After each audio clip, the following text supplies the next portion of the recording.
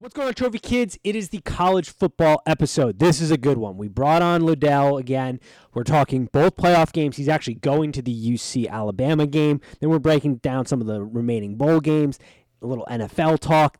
This is one of our better ones, I think. I hope you enjoy this content. Hope you enjoy the show we put together. Thank you for your continued support. I hope you have a wonderful New Year's Eve and welcome into the new year. And let's go.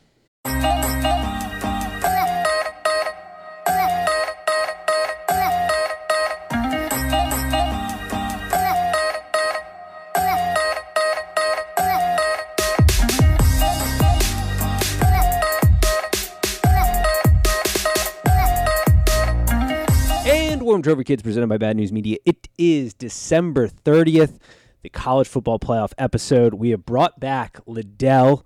I apologize for those who are watching. You are currently seeing my bedroom because I am stuck with COVID, and it is an absolute disaster right now. But how are we doing today, good sir? I'm doing well. I've been enjoying the college football bowl games, kind of. What a disaster that has been so far. I mean, it's just like you don't know who's playing every night. It's we all know the games like pre-Christmas always suck. Yeah. Actually, really just pre-New Year's Eve they always kind of suck. But I'm still watching because that's what we do. Correct. Absolutely. Have it on when they're not getting canceled for COVID reasons or like these kind of antiquated rules that we have there that aren't adapting with the times and players opting out. I mean, today, perfect example. Two games that should have some intrigue, but with guys missing in COVID, you got Iowa State, Clemson, Oregon, Oklahoma, both games that have interest in, but like at this point, who knows who's going to end up playing in those games? Yeah. It's the same thing with go ahead.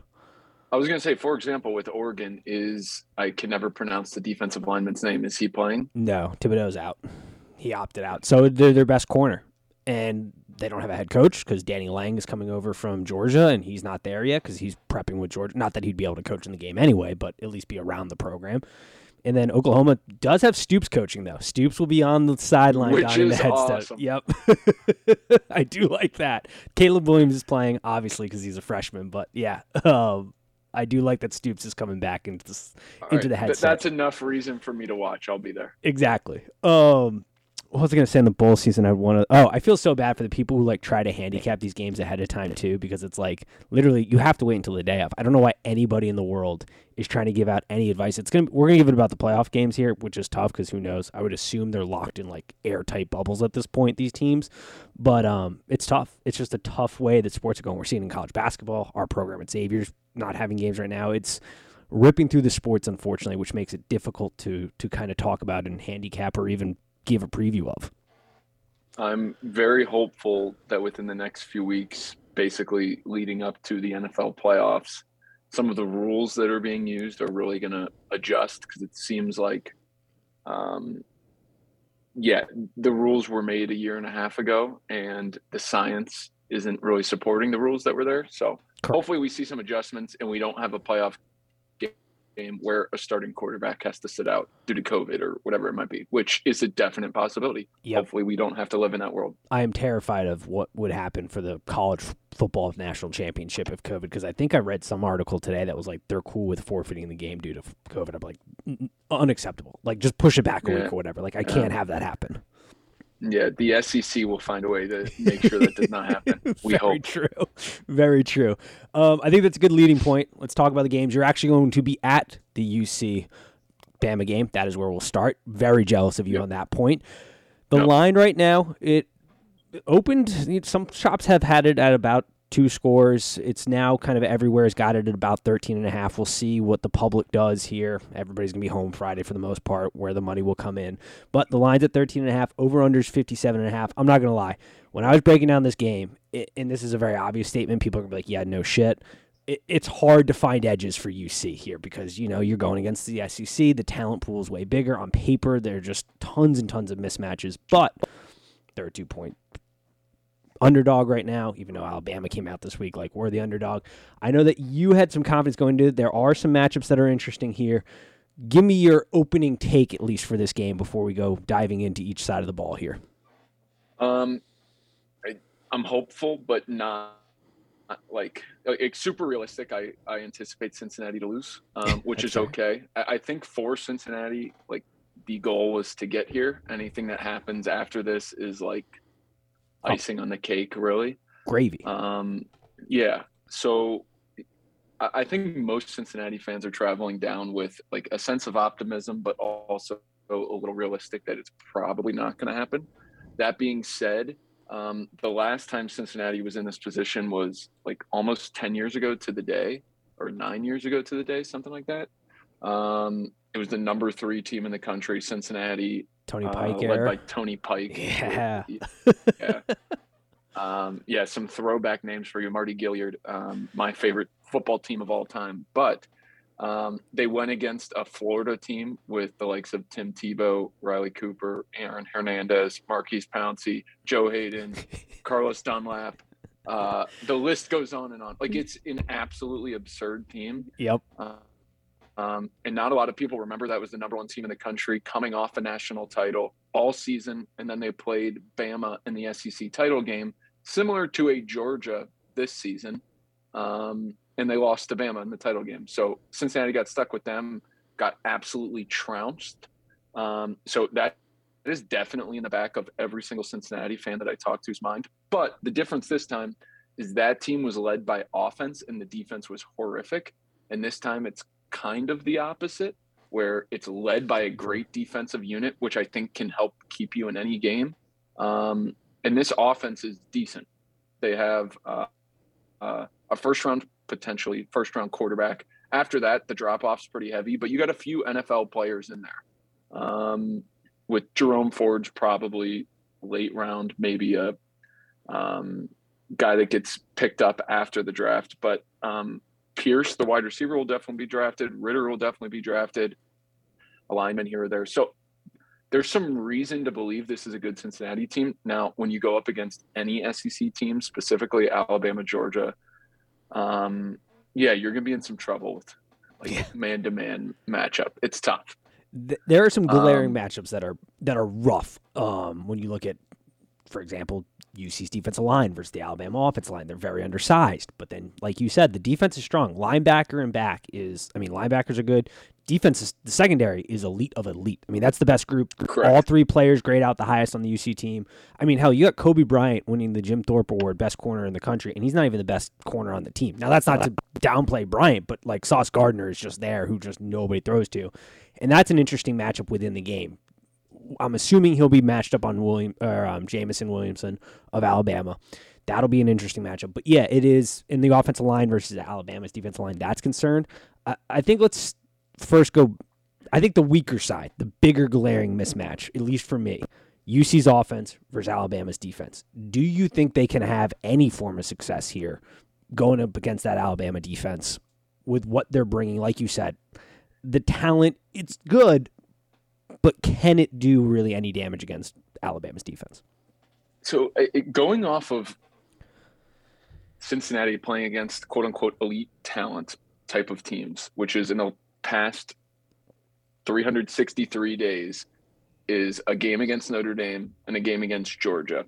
The offense wasn't great in either of those games, but in both games they had big play capability. In the Georgia game, Jerome Ford, I believe it was in the first quarter, had a 75-yard run.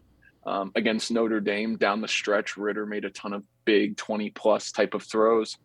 Specifically, a go route to Pierce has been Cincinnati's like go-to whenever they need anything, is like, we're just going to throw it up T. Higgins style and hope for the best. And it's been working. So I think those type of chunk plays are there, those type of home run plays.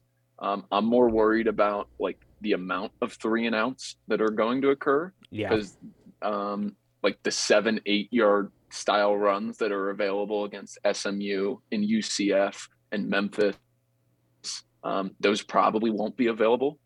So yeah, it's definitely a major concern for me, but I think like I'm hoping for like a mid-20s type of performance, and then just hopefully the defense can maybe get a score. So if we get, 3 touchdowns, 4 if you're lucky. So looking at upper 20s, and then maybe a defensive turnover can push you into the 30s. I think that's the world where Cincinnati could win this game, or at least keep it close.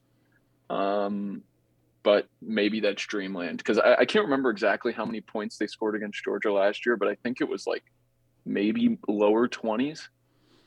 Yeah, and I think, Cincinnati. unfortunately, some people, and I get it, people will point out, Georgia probably didn't give a shit about that game and whatever, but I think there's a benefit to that game and it may be a false confidence, but mentally, I think UC's coming to this game a little bit better prepared because they played that game last year. They saw SEC speed, they saw SEC size, and they said, hey, we hung around it. Even if you buy into the theory that Georgia didn't really give a shit about the game, it's sort of a false confidence where when you show up and you see that maroon or what, I think they're wearing white, Alabama, and I think UC gets their black jerseys, which one edge right there mentally. Look good, feel good, play good. But the maroon is way more intimidating than Alabama whites. But when you look over to the sideline, you see that team, I would have to imagine for most schools, it's kind of like a, oh shit your pants moment. Like, we actually got to go play them. Sort of like that scene from like Friday Night Lights, the movie where they play Carter High School. It's like, oh damn, these dudes are big and fast.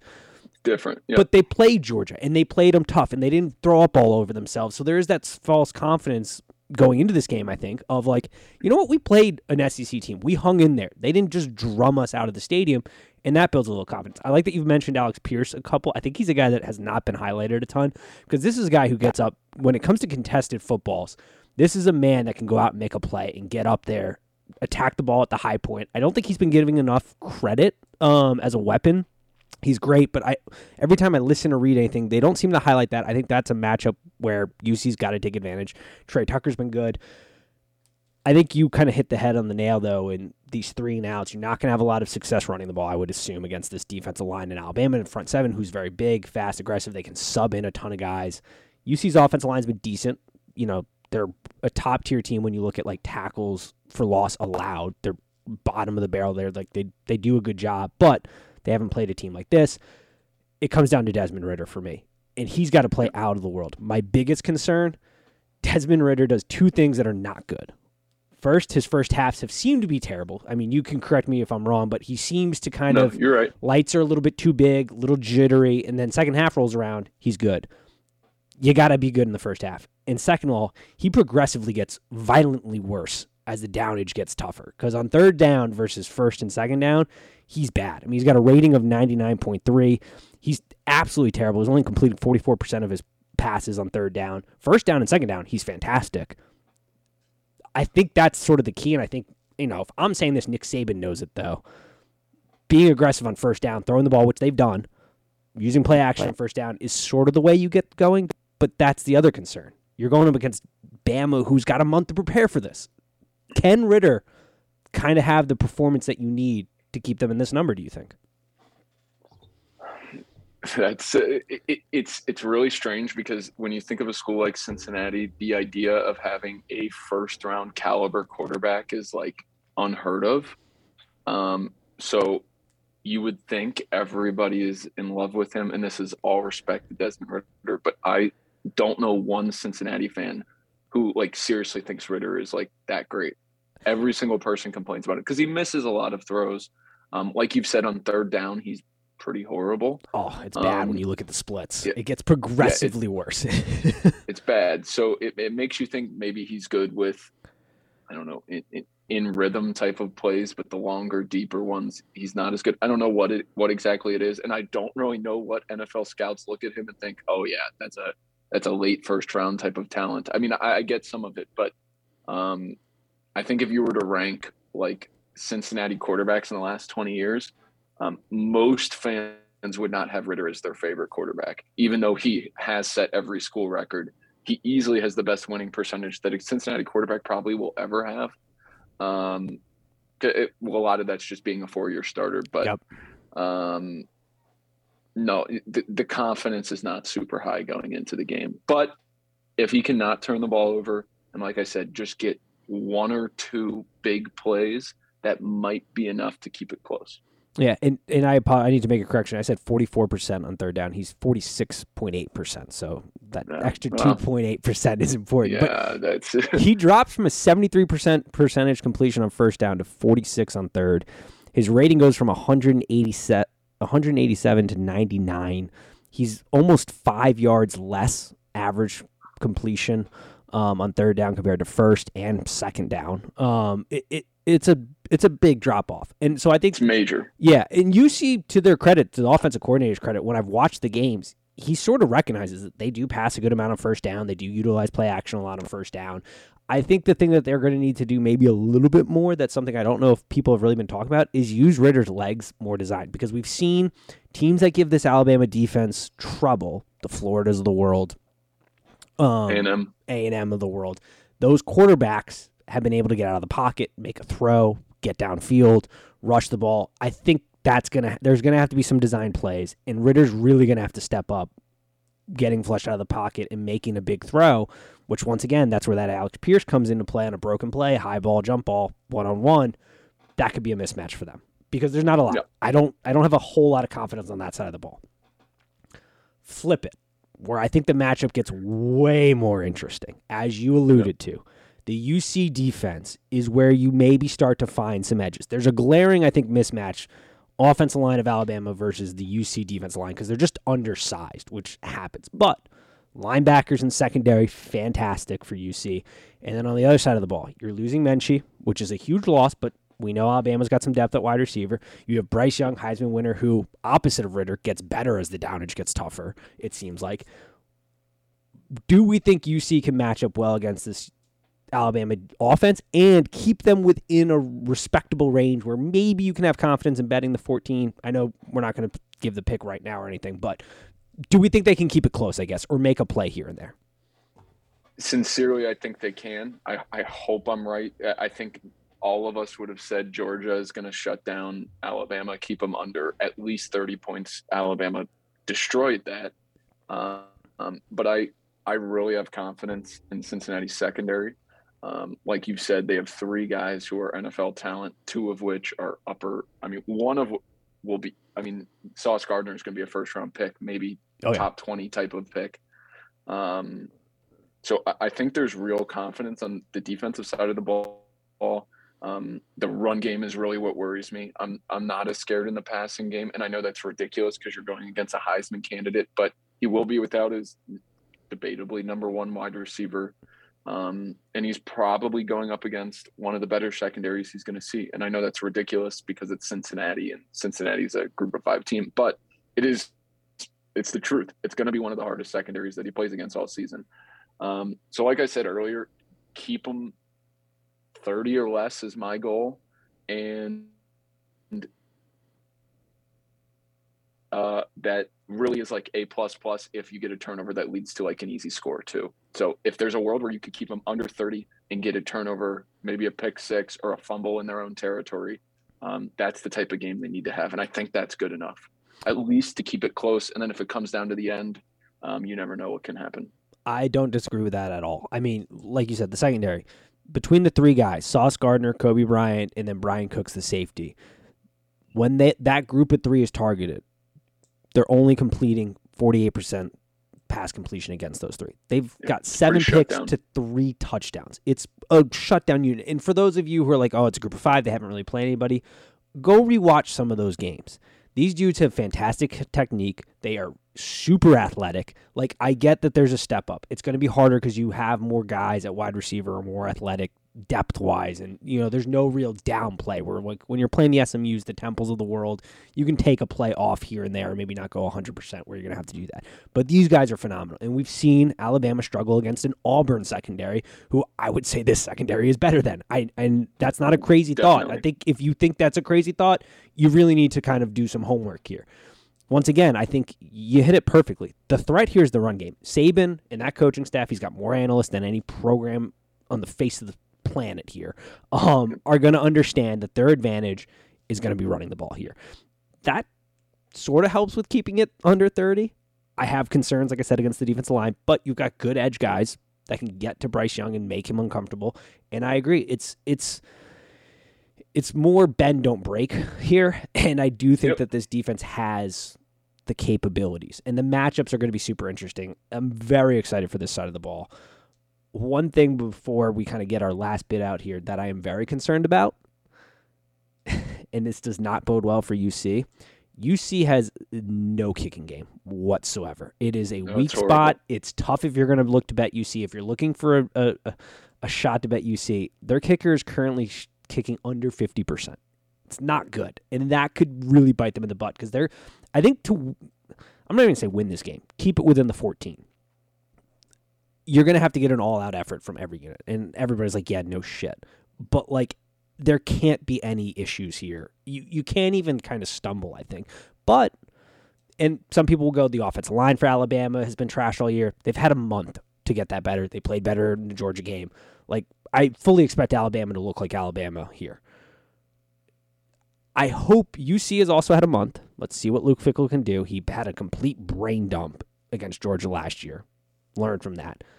Yep. I'm hoping that they come out kind of Boise style here to begin the game and have some fireworks because I think that's what you're going to need. I think you're going to have to try to punch Alabama in the mouth, give them a haymaker early, and then just lean on your defense. And that's what I'm hoping for here. I don't know if you have anything else on this game, but it's interesting. No, I think our thoughts are pretty similar. As someone that is paying a decent amount of money to travel, I hope it stays close. I hope we still have a game in the third quarter. And I think it's possible. I do think Cincinnati is a good football team. Same. And we have seen all season, I know we had the Georgia game, which has changed everyone's opinion about Alabama miraculously, but Alabama wouldn't be in this game if it wasn't for a 4th and 9 completion at Auburn late in the game, and then add in the 8 other things that went their way late in that game, like Auburn running out of bounds on a second down that would have basically put the clock at 10 seconds. Either way, going way too deep into the details here, this isn't the best Alabama team. It's actually one of the worst Alabama teams we've seen in the last 10 years, which is insane because they have a Heisman Trophy winner playing quarterback. But this is a flawed Alabama team. This is the best Cincinnati team I will probably ever see in my life. So if there was a chance for an upset, the hope is that it's now, but it still is Alabama versus Cincinnati. And history doesn't really bode that well for small programs beating Nick Saban. No, it also doesn't bode well for double-digit underdogs. In the playoff era, double-digit underdogs are 0-6 straight up, and they're 2-4 against the spread. So the favorites have done work in this spot. Another part UC is they play downhill. They like to play on the other side of the ball defensively. They are top 15 in tackles for losses on defense. So this is a team that it can be aggressive. It will be interesting. I wouldn't be overly aggressive because, as we saw with Georgia, when they went blitz heavy in that second half, it kind of bit them in the ass. Once again, the secondary is a little bit better, so you can leave guys on islands. I think that if Ridder plays to his full potential and this defense plays to their full potential, UC should hang in this game. The offensive line's also going to hold up their end. That's a concern point, but I think if those two things happen, this game is controllable. If Ridder has a first half like he's been having and is bad on third down, this game could get ugly quickly, which is if you want to bet UC, I think you're probably better off waiting to see if that number comes up. I have a feeling it's going to go to 14 because the public's going to come in heavy on Alabama. And then you could throw them in a teaser, make it a 3-score game. I like that a little bit better.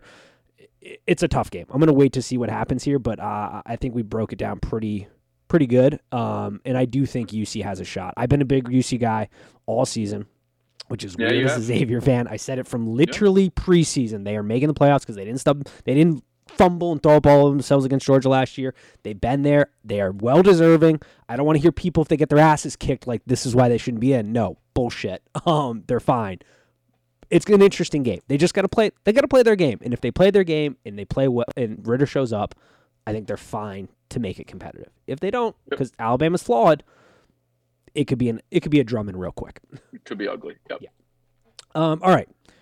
Second playoff game, the night game. Which, by the way, do you like it on New Year's Eve?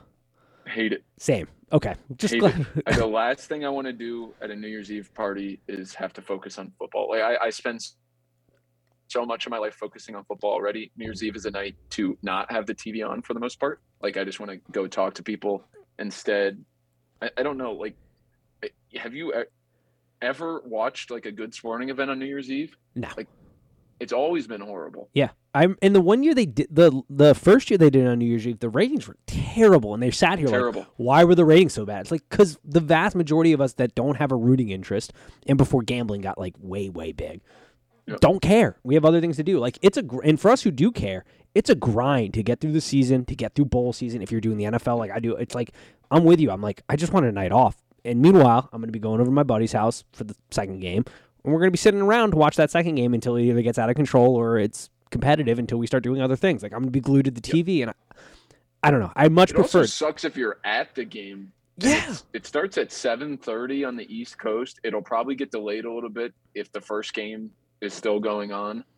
So we're looking at like an 8 p.m. start. There's a realistic chance the ball drops while you're in the stadium, and maybe it's like late in the fourth quarter in a close game. Like, that just sucks. Yeah, it's terrible. If you put it the next day, people are hungover. They're on their couches. Like, they're ready to watch. They're eating. Like, it's a better deal, like, to have it the next day. Growing up, January 1st was football heaven. Yeah. You had the Rose Bowl. Perfect. You had usually a Fiesta Bowl, Sugar Bowl at night. Like, that's as good as it gets. And I would love for the playoff to always be January 1st. Correct. And ever since I've been old enough to go out and drink, the next day, sitting around hungover watching football has been phenomenal. Like, that's I look forward to it. Yeah, it's the absolute best. But whatever. All right, got delayed there. Let's talk Michigan, Georgia. The line's moved a little bit. It's at 7.5. It opened at 8.5. This game, it's funny because I was talking to a buddy, and I said, if you had to pick, that's funny, the book's already offering a college football national championship line of Alabama versus Georgia right now. 1. Interesting. Okay. It tells you what Vegas thinks. Yeah. I think this is the worst matchup for Michigan, but it could still be close because you are stylistically what Michigan wants to do offensively is going against an absolute monster in the Georgia run defense. The line's at 7.5. What are your opening thoughts going into this game? How do you feel? The matchups are interesting. If you remember the last time I was on, I told you that Georgia was not winning the national title. You did. That was my hot take. Georgia is not as good as we think they are, and I am doubling down on that here. I think this is a near pick'em game. I think it's coming down to the end. I understand all the Georgia love, and they were great all season. But the other half of my hot take the last time I was on was that Ohio State was going to win the national title. I left that part out. I was shocked by what Michigan did to Ohio State. Shocked. Same. I thought Ohio State was on its way to, like, I think when they won in 2014, whenever that was, 2015, they lost at home to Virginia Tech in week 2. I thought we were getting a repeat of that. Ohio State has 3 first-round caliber wide receivers, a future first-round Heisman Trophy winning quarterback. I was all in on Ohio State, and Michigan from start to finish demolished them. The score was a lot closer than it deserved to be. And I understand that Ohio State is built completely differently than Georgia. Like, almost everywhere that Ohio State is strong, Georgia's weak, and vice versa. But I don't care. Like, I watched the team that I thought was going to win the national title in Ohio State get demolished by Michigan. I like this Michigan team. I think the line is a little too high. I was expecting it to be more around like the 6 range. So I like betting Michigan with the points. What's their money line? Like a 300-ish? I'm looking at FanDuel right now for transparency. It's at plus 220. Now, you might get better at other books, but at FanDuel, yeah, that's 220 seems low to me, but I don't know. I like the points. I think it's closer than people think it is, and a lot of my reasoning behind that is that I don't think Georgia's offense is that great. That's fair. And the game can stay close because of that. Now, will Michigan score 20 points? I don't know. Will they score 12 points? I don't know. They might not. Yeah. And I know that's the worry, but I'm also not confident in Georgia's offense to put up a ton of points too, because I liked what I saw out of Michigan's defense basically all season, minus like a wild fourth quarter against Michigan State where a lot of that wasn't exactly their fault. But I like Michigan's team overall. I think this is the best Harbaugh team that he's had. Like I said, a wild fourth quarter away from being 13-0 right now. Yep. I think this Michigan team's good. I also think Georgia is good, but I've told you before, my hot take basically the last month and a half has been Georgia's not winning the national title. And I'm going to stick by that. Now, whether they lose here or to Cincinnati in the national title game, we will see. But I have Georgia losing at some point. So I'm going to say Michigan keeps it close. That's fair. All right. Do we think, I mean, I guess that kind of answers my next question, but I would say, do you think Harbaugh can not trip all over himself. Because that is always a question with Harbaugh, isn't it? Yeah, like that's one of the many hangups I have, and I do like Michigan. Michigan has made me eat a lot of words this year because I have been very harsh on Michigan, and I haven't been a big believer in them. I think I've pretty fairly pointed out some of their holes that are still there and concerns I have, but they have overperformed in areas that I didn't think they were as good in certain areas that they are overly exceeding at now. Going into the season, what did you have this Michigan team being? Oh, I forget what I put their win total at. But like an 8-4? Like I thought they were going to get smoked. I thought it was going to be the same team as every year because they didn't change too much stylistically. I know defense changed a little bit. They changed their scheme a little bit, which I did think was going to be a larger adjustment for them. But I didn't think I thought the fact that Cade can't really air it out, they were going to get smoked by Ohio State. They're probably going to lose to Wisconsin in a tough one, which is actually the game I'm going to lean on most for my analyst here or my analysis here. I thought that they were probably going to have a dogfight with Michigan State, but win that game, which I was wrong on. So yeah, I thought it was going to be a very stereotypical Michigan year. Like I thought, nothing was going to change really. Yep. And I know, like, if you just go through, like, I'm just looking through some of Michigan's games down the stretch, and I know Iowa is not a great Iowa team, but 42-3 is 42-3. That's something. It's similar to when Ohio State won their national title. They won 59-0 against a Wisconsin team, if you remember, in that Big Ten title game. I don't care who you're playing. If you win 42-3, that means something.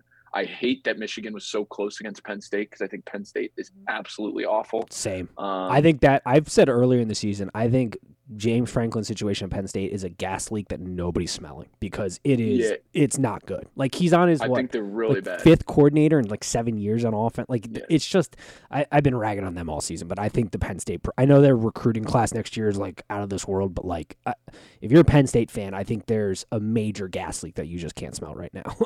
Yeah. And weirdly enough, he's still like one of the most coveted college coaches whenever a job comes up. I don't get it. I mean, he's a great recruiter, but like he's gone through, I forget the number now. I can't think off the top of my head, but it's something like 5 OCs in like 7 years. Like anybody who's going through that many OCs and firing them, there's concern that they don't really understand what's going on. Like within their own program. A difference if it's like the Saban thing where all of his assistants get hired somewhere else. Versus like they just get taken because they're going to go be a head coach somewhere else, whereas Penn State is letting guys go because of whatever underperformance. He fired a guy in COVID, like his first year. The last OC's first year was in the COVID year, and he fired him after that year where you didn't have an off season, you barely had a preseason. Like you're changing the entire style. Practice much, yeah, and you fire him like they played decent, and you just fire him right away. It's just the James Franklin thing. I sort of like him, but I also I got us off track. I apologize. Oh, but you're good. Point being still, Michigan, my original point being that Michigan did overperform way beyond what either you and I ever thought they would be. Correct. And I don't know. I kind of like a team that's hot at the right time of year. I do too. I think there are some concerns. Like when I look at this game, the best game I think I can compare it to for trying to get a feel for this is when they played Wisconsin because they have a very similar defense to what Georgia's going to present. Michigan struggled to run the ball. They only averaged, I think, 2.6 yards per carry in that game. They ran it like 45 times.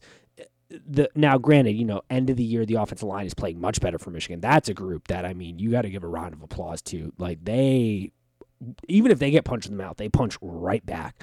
The Ohio State game was like the best offensive line performance I had seen all season, and Michigan's offensive line has not been good. Correct. It was fantastic. Now, they are going against a defense that grades, 29% of runs on early downs against Georgia are graded successful. Like, this is a defense. You're running right into the teeth of them, especially because Michigan likes to run inside. They're not a big outside run team.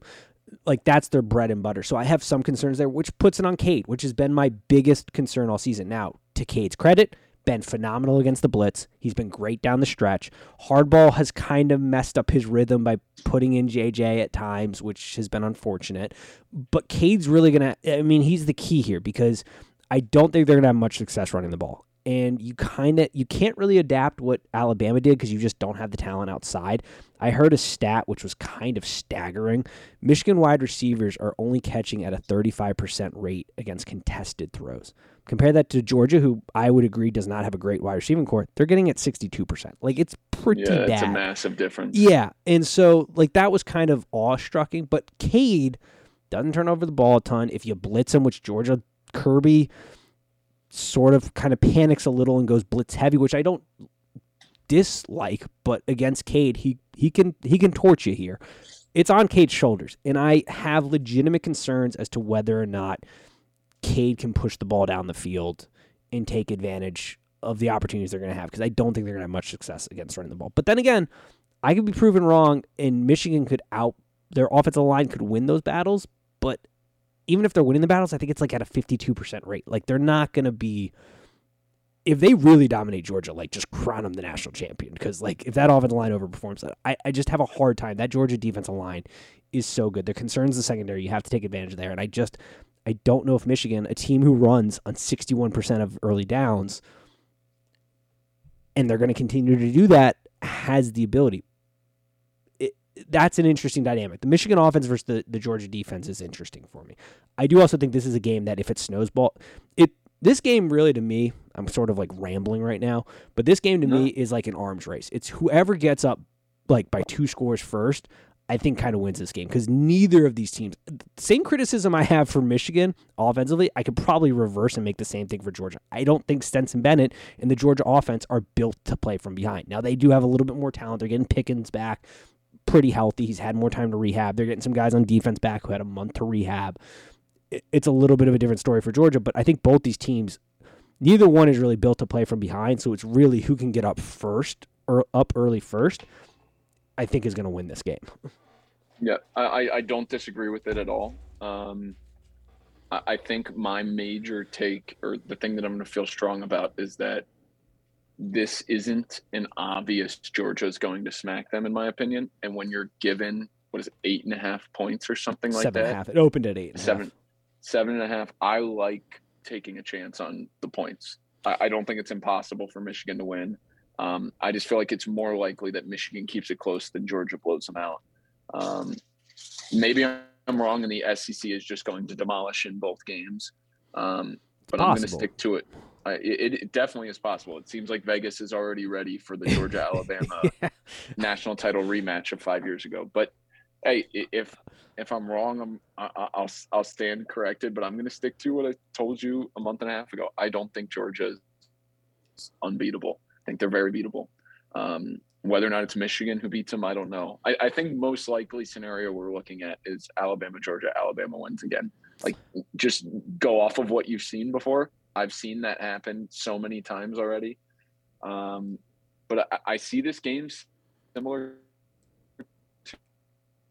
to how I know it's September and it's 8 years ago basically, but Georgia Clemson was a super tight game. It's a neutral field game. Clemson is run by their defense. I know that all came down to a pick six. Like, Georgia's offense was atrocious in that game. I don't think it's impossible for this to be another 10-7, or that's super low, but like a 17-21 type of game. Super low scoring, good defense, like classic noon o'clock Big Ten football type of stuff. I can see that as being this type of game, which bodes in the favor of Michigan, in my opinion. I don't disagree with that. The Michigan secondary, too, is very good. Underrated, in my opinion. I don't think they get enough credit for what they bring to the table in the Michigan secondary, which makes it tough. The other thing that I come back to with Georgia is Kirby, and I gave him a lot of crap with the SEC championship game, is a grade A, 100% loser mentality.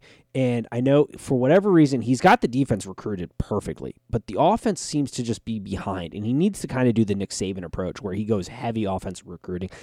I heard rumors that that Arch Manning is considering Georgia pretty strongly right now. That'd be huge for him. But Kirby, for whatever reason, can't figure out the quarterback position. I don't know what's going on with JT Daniels. His arm might be held together by bubble gum and duct tape right now or something, or whatever. And I get Stetson Bennett has played really well. But the classic example is that Alabama game. Stetson is playing okay, not great. You're behind. You need a guy with the higher ceiling. JT's on your bench. You might as well throw him in there and see, because he has the higher ceiling. He has the higher ceiling in performance. You had the same thing with Jake Fromm. I get Jake Fromm was playing great, but you had Justin Fields right behind Yeah, him. Justin Fields. No. He screwed that one up. No one saw it at the time, but he screwed it up. Yeah, and Jake Fromm his freshman year played fantastic, so I get it's tough. But once again, it's one of those things where like Nick Saban is a killer mentality. He took out a guy who was beloved and had earned his opportunity to be the starting quarterback in Jalen Hurts, took him out of a game and put in Tua to win it. Kirby just doesn't have that in him right now. So that is the concern for me. Does he learn that lesson? Also, if you're a Georgia fan, I think I don't know what's going on with Latavius Bream, one of their corners who didn't play at all in that game. He generally handles slot receivers. Bama's torched them there. I'm not sure if he's playing this week. I haven't really been able to find much, but you do get Chris Smith back, a little bit healthier, hopefully. He's had 4 weeks to rehab, so that's another guy in your secondary. This is a very interesting game. I do think it can be very close, but I think I hold true because if Stenson's the guy, same thing with Cade. I don't know if I have a ton of confidence in Stenson Bennett to go out and win a game if playing from behind. I don't know if he has that in him. Now, if he's on a short leash and they're ready to put in JT and JT's healthy, that maybe changes the dynamic a little bit here. But I'm kind of with you that when it comes down to the points, I think you take Michigan. I think Georgia wins it. So putting either one of these teams in a teaser bet, I do kind of like. Yeah, but I was going to mention if you wanted to tease this with getting Cincinnati to plus 21. Yep, that's where or I'm 20, at. whatever it would be. 20 right now, but if it moves to 14, yeah, you're getting that. Or you're getting that at 20 if you put it at 6.5. Getting it at 20.5 if it goes to 14.5. I don't hate it. I don't either. That's kind of my move is what I'm thinking about doing here is Cincinnati teasing them with Georgia down or Michigan up. I think pick either one. And once again, it just comes down to who can get out first. I think at Georgia, Michigan. I agree. Because both of these teams are built to play with the lead. Correct. 100%. They're both built to run the ball, play with the lead, and play really good defense, which, like I said, matchup-wise, obviously I think you want UC if you're Michigan because then they would really blow them in the trenches. But, it is tough because what Michigan wants to do, I don't think they're going to have a lot of success doing. So it's going to fall on Cade. It comes down to Cade, which I've been critical of. That I just don't think he can make the throws. We're going to see. That's what it's going to come down to. All right. Any other? Put you on the spot real quick. Yeah. Minus the playoff games, what's the bowl game you're most interested in? Utah, Ohio State, because I'm a big Utah guy. I picked them preseason to win the Pac-12. I said for the listeners out there, if you think Wilson and oh my God, I'm blanking on his name. The quarterback? No, the other wide receiver for Ohio State. Wilson and Olave. Or whatever the fuck. And the guy with 3 names. Yeah. They're probably going to opt out, grab Utah at minus or plus 7.5. Wilson opts out. It's down to 4.5. That game I'm super interested in because I love the Utah program. They're playing for something bigger than themselves. They had 2 players die tragically this year. I love the program. I think it's one of the most underrated programs in college football. I think that's an awesome spot. It's the Rose Bowl. The Rose Bowl game is one of my all-time favorite games. It's on my bucket list to go to at some point. I think that's the game I'm most interested in. We'll see with the opt-outs how that one goes. I like the Oklahoma Oregon game tonight. This is coming out tomorrow, so we'll see how that plays. But because Stoops is there, but yeah, I like that game. I think the most out of the remaining bowls right now. What about yourself? Mine's the same. Maybe it's just because I'm from Ohio and my hatred for Ohio State runs very strongly through my body. But yeah, it's the same for me. Utah, Ohio State. I'm with you. Utah has been so fun to watch down the stretch. It's such a bummer that they started the season so poorly because in the last month of the season, they've looked as good as anyone, legitimately Fantastic. Anyone in the country. Yep. They demolished Oregon twice. Mm-hmm. And fun fact, they have a former University of Cincinnati player as their running back, Tavion Thomas, I believe his name is. He had 5 or 6 combined touchdowns in both of the Oregon games. I love Oregon. And if Ohio State is down 2 of their top wide receivers, that is the strength of their team. Yep. The game is on the West Coast, obviously being the Rose Bowl. Utah fans are nuts. Yep. We won't go into the reasons why, but Utah fans are nuts, and I expect it to be. Yeah, you can put it together. I expect it to be a huge night for Utah football in general. Correct. And a game that means a lot more to Utah's program than it does Ohio State's program. Correct. This is a consolation prize for Ohio State. This is the biggest game that I can really remember Utah being in the last 15 years. Yeah, they had something like that. Alabama, I think it was they Sugar played Bowl, Alabama in the Sugar Bowl. Yeah, years ago. What was that, like 12 years ago? 15 years, something like that. Something like that. It's been a long time. It's been either way, very long time. At least in the last decade, this is probably the biggest game for Utah. Yep. Riding a wave of playing incredible football down the stretch. I love Utah in this game. I love your pick of the 7.5 before the guys opt out. That is like, you could hedge right now and call it even and hope for a 3.5 to 7.5 win. But yeah, I think this is an awesome game. Baylor Ole Miss, I really like. Yes. Really Baylor as a program doesn't interest me much. I love Ole Miss being good. Like, yes. The SEC West is so fun already. Add in Lane Kiffin's attitude and Ole Miss being quote unquote back if they ever were there. I don't know, but like I love Ole Miss being good. Their fans are going to be insane at this game. And I don't think Matt Corral is officially opted out yet. Is he going to play? I don't know if I might. No, I don't know either. I was hoping he's playing because if he's playing, this becomes must watch for me. Oh no, he's out. He is out. Never mind. I looked it up. So all right, so there you go. My intrigue there is already lowered. This is such a weird bowl thing we live in now. You play in the Sugar Bowl and you opt out. Can you imagine that? Oh wait, no, hold up. I misread that. I don't think he has. Yeah, no, he has not. I see a YouTube clip that says opting out was never an option for Matt Corral 2 weeks ago. Yeah, there you go. Ole Miss's Matt Corral will play in the Sugar Bowl. That's what I thought. I was like, I don't remember hearing that he had been out. Yeah, I just misread the headline. No, you're good. I like watching Ole Miss play. I love watching teams that are just let's put up 50 points. Yep, and their color scheme's awesome too. It just new looks light faster. Blues are incredible. The light blues are incredible. Everyone knows the light blues are incredible. On Saturday, on Saturday we also get Notre Dame, Oklahoma State, which I think is a decent game. I don't really care for either program. I think both of those teams are kind of boring to watch. Maybe I'm being mean, but no, I think that's fair.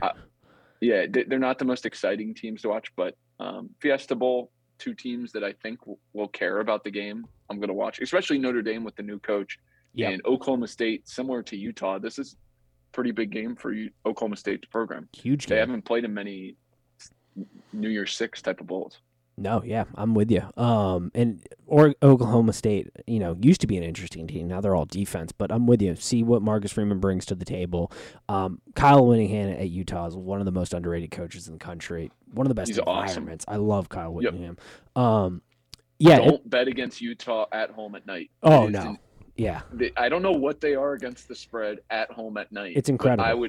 I'll take it. It's got to be like Tom Brady peak where he was like 70% against the spread for like the first 15 years of his career. That's Utah at home at night. They don't lose. I forget. I brought it up on the podcast where they were playing Oregon at home because I had put a future bet out on Utah to win the Pac-12 before the season started, and I said like if it comes down to Utah at Oregon or at Utah, Utah's wrapping it's over. It's over because like it's an insane environment. They added more seats to it and they renovated the stadium to make it louder. It's a top 5 environment in college football as far as home field advantages go. That game was over 10 minutes in. Oh yeah, it was so quick. It was so quick.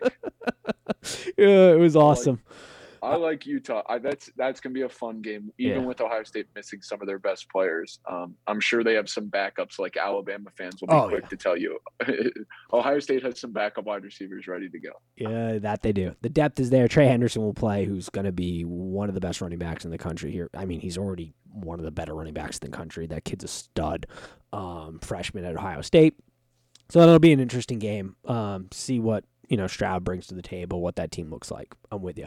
Not to put you on the spot, I know we probably need to wrap this up. It's getting a little longer, but we're going to switch gears to the NFL real quick. Are you happy or upset that Zach Taylor is going to be your quarterback your coach next year? Because at this point, I don't think he's getting fired, and I have not been the biggest Zach Taylor fan. I know you're in a similar-ish boat. I'm a big component of the talent has been overshining his kind of incompetencies and blandish offense because you have Joe Burrow and just an oozement of talent at wide receiver. But given Joe Burrow just put up 500 yards against the Ravens, and I have you on, I feel like I would ask the question in the NFL, where are you at with your Cincinnati Bengals? I mean, when you put up 525 yards on a team passing, like, I can't complain too much. This was the first game where Zach really just said, Joe, go beat them. Yep. The Ravens secondary, as everyone knows, is a practice squad, basically. Yeah. Legitimately. It really is. It's sad.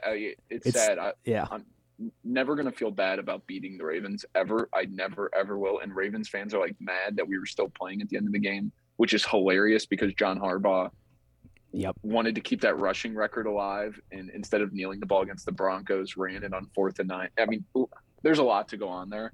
But yeah, when you put up 525 yards passing, you're not going to hear me complain that week. Long-sided, or that's very short-sighted view. The longer view of it, Zach Taylor during Joe Burrow's rookie contract window scares me because this is the best window you can ask for as a franchise. You have arguably like 4 of your top 5 players, including your franchise quarterback, are all going to be on rookie deals with Chase, Burrow, Higgins, Jesse Bates, who they're going to have to pay now, and then Hendrickson at defensive end is paid. But that's 3 of your 5 guys for the next 3 years are going to be on rookie deals. That's unheard of in the NFL. Yep. That comes around literally once in a lifetime. The Bills are kind of going through that right now, but they've had to pay some guys, and you've seen they haven't been as good because of it. Yep. The Bengals are set up. This is their one chance. I hope they put all chips in. I'm a little worried that Zach Taylor's gonna be the guy during the entire window, most likely. I am too, because I want them to be. I'm based in Cincinnati, for those of you who do not know yet. But I want them to be good. Like, I'm a Bucs fan, but I want the Bengals to be good. And they invest in that offensive line. They got a real shot. But like, my perfect, and I know we had talked about it over Twitter at one point, but like, perfect example of why Zach Taylor scares the shit out of me for this team. Overtime game. You took the ball out of your best player's hand, Joe Burrow, who had been playing fantastic. I think PFF graded him out as number 1 quarterback that week. You took the ball completely out of his hands and you played for a field goal. Like, that type of mentality, like, perfectly sums up my fear of Zach Taylor. Now, granted, he's young. I don't think he should have ever been hired as head coach. He had a cup of coffee with Sean McVay, and the Bengals were like, hire you during the McVay craziness of hiring all his assistants. You know, there are things to learn. Maybe he'll learn and be better than what we think. But like, that's like that. If you had to bottle down the Zach Taylor experience, that game perfectly summed it up, where you had Joe Burrow, who was playing great the entire game. You get to overtime, you're trying to win the game, and you take the ball out of his hands and you neuter him. And like, that to me was just like, this guy's got to go. It's just example 1,000, but it like perfectly sums it up. It's it's worrisome. What I do like about Taylor, specifically that example, in the post-game presser, take this for what you will, like, whether or not this stuff matters, none of us know. Bill Belichick has never said anything worthwhile in a press conference. True. And he's the best coach of all time. But Taylor did say, like, I lost sleep over taking the ball out of Joe Burrow's hands. Like, I messed that up. That one's on me. I like that shit, especially given I went through the Marvin Lewis era when it was all about, hey, we just weren't good enough today. Yeah, we weren't good enough today. And that came out through the players too. Like, I can remember specific examples when Andy Dalton against the Chargers, which if you want to go have a fun YouTube clip, go watch those highlights. Andy Dalton Chargers 2015 playoff game. I remember times when Andy Dalton would be like, we just weren't good enough today, when it was obvious that Andy Dalton wasn't good enough today. Like, take it upon yourself. So you hear Joe Burrow in the press conference say, hey, I wasn't good enough today. That's part of the reason why we lost. Like, you aren't hearing negative things about any of the players. All the players that spoke negative about Zach Taylor got out of there. That's like the Carlos Dunlap of the world. Right. They let walk. And he was good for Seattle that year. But, I mean, the culture has completely shifted. It's a completely different feel for the organization. There's some game management stuff, obviously, that I'm not crazy about with Zach Taylor. I think he's way too heavy on first down runs as well. Yes. But overall, given what the last 5 years have been, this is fun. This is good. I'm going to enjoy it while it lasts. And if in 2 months from now, Zach Taylor has a playoff win under his belt, I can tell you right now, he's going nowhere. That's what the Cincinnati. Like, yep. I want to win a Super Bowl. I want to win a playoff game. never seen one in my life. That's what I'm ready for, and this team is capable of doing. Absolutely. So we'll see. My opinion on Taylor is not the highest, but I think it would be insane to. It's just not going to happen. They're not going to fire a guy that's 9-6. Right. So it's my guy. I'm going to support him. And if he lets Joe Burrow cook, I will not complain. There you go. I like it. All righty. Anything else before we wrap this up? Just want Xavier basketball back. That's it. God. I think you're in the same boat as me. So do I. That team, for those of you out there who are sleeping, as long as things stay well and we don't get derailed here with COVID, that's a sleeping threat in the Big East, to say the least. I mean, people were mad about the Villanova game. If Nate Johnson, Adam Kunkel hit threes, that team can be as good as any Xavier team, maybe ever. Top 3-ish type of Xavier team. They got the potential. But those two guys have to hit shots. Correct. Yep. And Steele's got to, coach a little bit better, which there are signs of improvement on that front. Agreed. And people are getting on him for the Villanova game. It's like one team has won at Villanova since they joined since the Big East realignment. No. Let's chill out. Like, we played competitive. Were there mistakes, coaching mistakes, and lineups? Yeah, absolutely. But that was a hell of a competitive game. We played well. Travis Steele didn't shoot 0 for 15 in the correct. second half. I mean, and turn over the ball in nightmare situations. Realistically, I was kind of happy after the Villanova game. We went in, showed ourselves that we can play with this team. Correct. But we're not good enough yet. We still need to work. Correct. It's early in the season. It's early in the season. Don't freak out after losing to Nova ever, especially at Nova on campus. Yeah, they've lost once, I think, since the realignment. Once, yeah. Trivia for you: I think it was Butler is the only team that has won on campus. But yeah, no, don't get too discouraged. I like this Xavier team way more than I did at the start of the season. Yep, they're running form. Yeah, and a lot of that's because Nunji is a legitimate big man powerhouse and can get buckets when the offense is dead. Correct. Yep, 100% agree with that take. It's also the other thing for Xavier fans and Big East fans and college basketball fans, one of the best benefits of the Big East is everybody plays each other twice. We're going to see Villanova again. Iron sharpens iron. I'm a big believer in that, especially in basketball. It's all about reps. Getting reps against really quality, good teams is only going to be bigger. So if you're a college basketball fan, this is a year that, once again, I think as long as everything doesn't get derailed with Team Xavier and the Big East as a whole, come tournament time, Big East teams are going to be dangerous this year, I think. The Big East is fully back to its kind of mantle of oh yeah, this is a damn good basketball conference. Everybody's a threat on every given night. Yep. Agreed completely. I just want to watch it. Nice. All right. Yeah. Same. We need a little flex scheduling here, guys. Let's get with the times. All right. We got teams sitting on their hands that could be playing basketball this weekend. Let's have a little creativity here. Yep. Yeah. It's a ridiculous joke, but whatever. All right. That does it for us today. Thank you for coming on again. It was a good one. Of course. We'll have you back on. Everybody, make sure you're checking in to the playoff games. We got some more stuff coming. We'll see what happens this week. Should be a fun one. Yep. Looking forward. Nice. All righty. As always. I think the internet went dead at the end. I was going to say, it went completely dead, but as always, everybody, peace. Nice. Yeah.